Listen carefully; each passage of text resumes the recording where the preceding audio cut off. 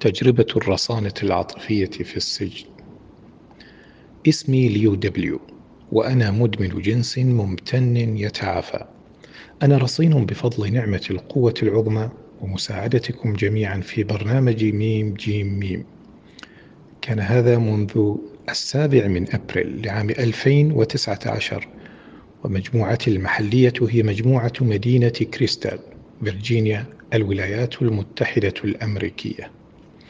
كيف كان الأمر؟ لقد تم غرس ذهني في عالم الشهوة عندما كنت في 4 من عمري، عندما تعرضت للاغتصاب من قبل جاري الذي كان في 9 أو 10 من العمر في ذلك الوقت. لم أفهم ما حدث لي، إلا أنه كان خطئي بطريقة ما، وكان علي أن أبقيه سرا، وإلا ستحدث أشياء سيئة. منذ تلك اللحظة وحتى 7 من أبريل لعام 2019 عشت حياة مزدوجة. تعلمت بسرعة أن أتأقلم مع العار المرتبط بحياتي السرية من خلال الاستمناء في سن 5، والمواد الإباحية في سن 6. حتى في تلك السن المبكرة كنت ضائعا داخل نفسي. لقد كنت محبوسا في دورة إدمان لم تنقطع لأكثر من 30 عاما. إن الكيفية التي تجلى بها إدماني لا أقل أهمية من هذه الحقيقة. إذا ظننت أنني يمكنني أن أفلت فسأقوم بالأمر. ماذا حدث؟ معجزة. تم القبض علي وأنا أمارس فعلا غير قانوني من التلصص الجنسي على الآخرين.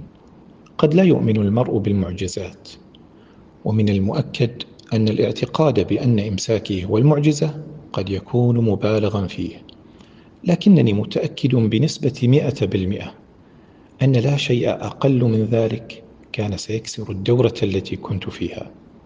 وأي شيء يمكن أن يجعلني أتوقف هو معجزة. لقد هزمت شر هزيمة، واعترفت بهذا. كنت على استعداد للحصول على المساعدة، وأن أكون صادقا لأول مرة منذ عقود. في تلك الليلة فعلت شيئا يحذر منه الكتاب الأبيض. لقد أفصحت لزوجتي. ربما لم يكن ذلك من الحكمة، لكنني وضعت زوجتي وعائلتنا في موضع الأذى. كنت بحاجة إليها لمعرفة الحقيقة مني قبل أن تكتشف ذلك من طرف آخر. قابلت معالجا جديدا، وبناء على نصيحتها أنت بحاجة للذهاب إلى اجتماعات م.ج.م كل يوم.